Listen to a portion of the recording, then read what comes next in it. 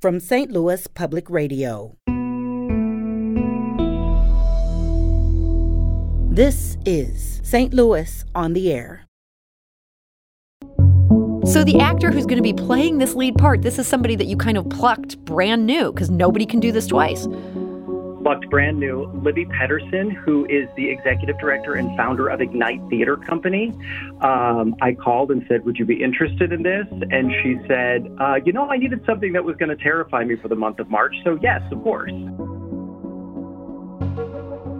One artist was laying on the ground at the end of the performance weeping, and the next artist was giggling profusely at the end of it.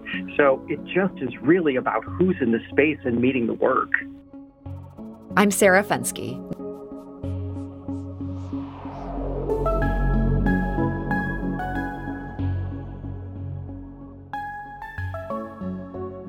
Next weekend, a very unusual play comes to St. Louis, and not just St. Louis. The one-off production of White Rabbit, Red Rabbit at the Schlafly Tap Room is part of a global celebration. It's being mounted by the St. Louis Fringe Festival, and earlier this week I got the scoop on how and why from the Fringe Festival's president and artistic director Matthew Kearns. I started by asking Matthew what makes White Rabbit, Red Rabbit so unique. This play is fascinating and unique because Nassim Soleimanpour, who is an Iranian playwright, is not allowed to leave his country. There is required military service there, and he refused to do it, so they will not give him a passport. So the play has traveled globally around the world, speaking for him because he can't be there himself in person. Wow, that's a crazy backstory right there. And I understand the play is absurdist, even in and of itself. What's the concept of this play that makes it so unusual? So the interesting thing about it is there is no director, there is no set, there is no rehearsal, and it's a new actor every night. And the actor's only allowed to do it once in their lifetime. And once they've done it, they're put in a database, they can never do it again. And they're handed the script on stage in a sealed envelope in front of the audience that they'll perform in. They open up the script and they perform, and then they're done. So it sounds like this would be fascinating to watch. Is there deeper meaning in the idea that the lead actor is sort of being compelled to act in this thing without a director, without being familiar with the script first? I think the idea that I've come to understand about it is that the author's voice, the playwright's voice, is so much more present because the material is raw for everyone in the space, including the person performing it. So it keeps that playwright, and again, this is a playwright with a really sort of harrowing personal story. It keeps his words front and center. Totally. And I've seen it now a few times because we did it last summer as our headline act for the festival, and we're reprising it coming up here in a couple of weeks. So I've seen it be completely different with different actors every night and so powerful in so many different ways with each performer. So, yeah, this had its St. Louis premiere last summer. This was part of the St. Louis Fringe Festival. What was the audience's response to the performances there? Blown away, intrigued, thrilled, crying, cheering, and the same with the artists. One artist was laying on the ground at the end of the performance weeping, and the next artist was giggling profusely at the end of it. So it just is really about who's in the space and meeting the work. So this is now coming back to St. Louis for this one-off performance at the Schlafly Tap Room. So the actor who's going to be playing this lead part, this is somebody that you kind of plucked brand new because nobody can do this twice. Plucked brand new, Libby Pedersen, who is the executive director and founder of Ignite Theater Company. I called and said, would you be interested in this? And she said, I needed something that was going to terrify me for the month of March. So yes, of course. That's a great approval right there. And so this performance that is happening at the Schlafly Tap Room, this isn't just happening in St. Louis. How does this fit into a national effort? This is what's so exciting is it's a global effort, and the global effort is called Let There Be Theater Day, and at 2 o'clock around the world on March 13th, companies will be performing White Rabbit, Red Rabbit as a commemoration of the return of live theater that happened last year after a year of it being shut down.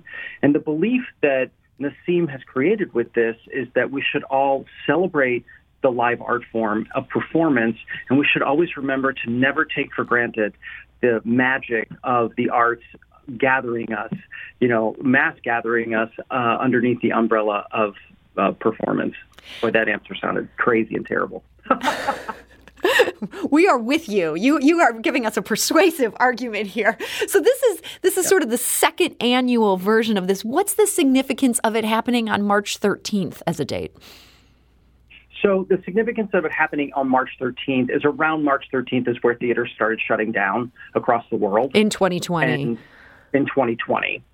And so this is really the celebration of live performance and art coming back and being able to sit together in a room and never taking that for granted because it's magical.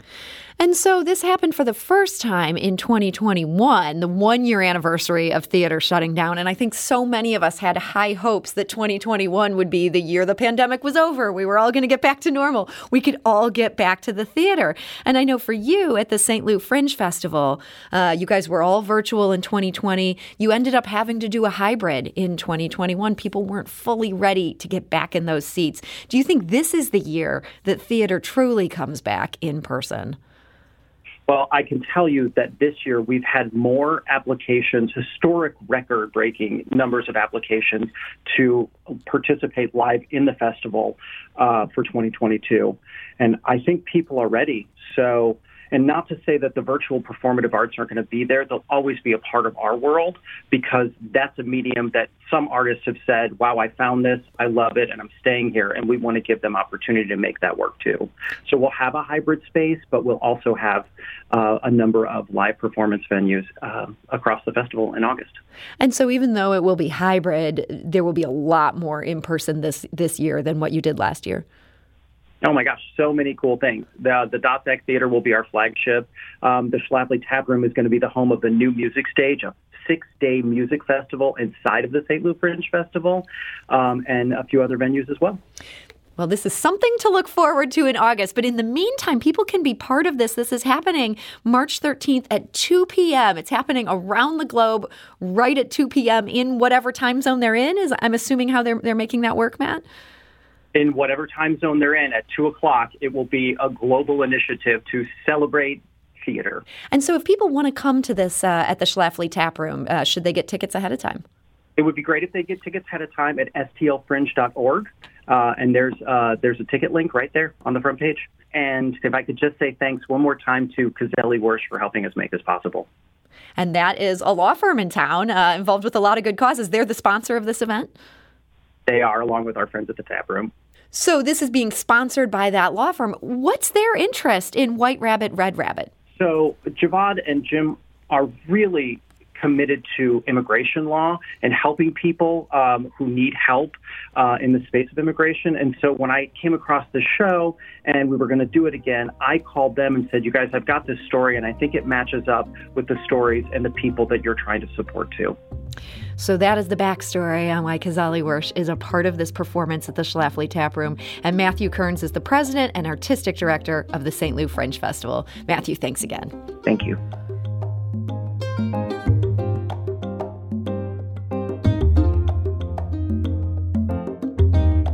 This episode was produced by Sarah Fensky and Kayla Drake, with audio engineering by Aaron Dorr. Our executive producer is Alex Hoyer.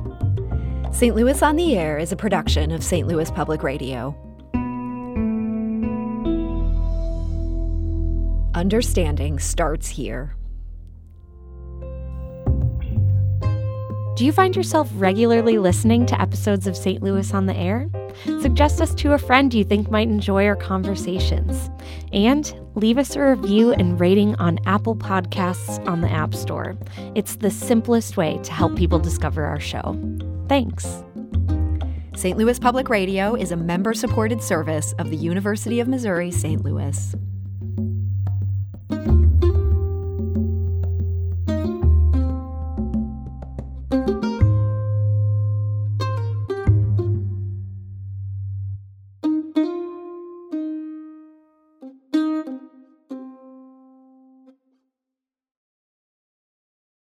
Support comes from the Missouri Forest Products Association. Missouri produces wood pallets, railroad ties, white oak barrels, hardwood floors, and more. Details on the variety of products made in the state are at choosewood.com.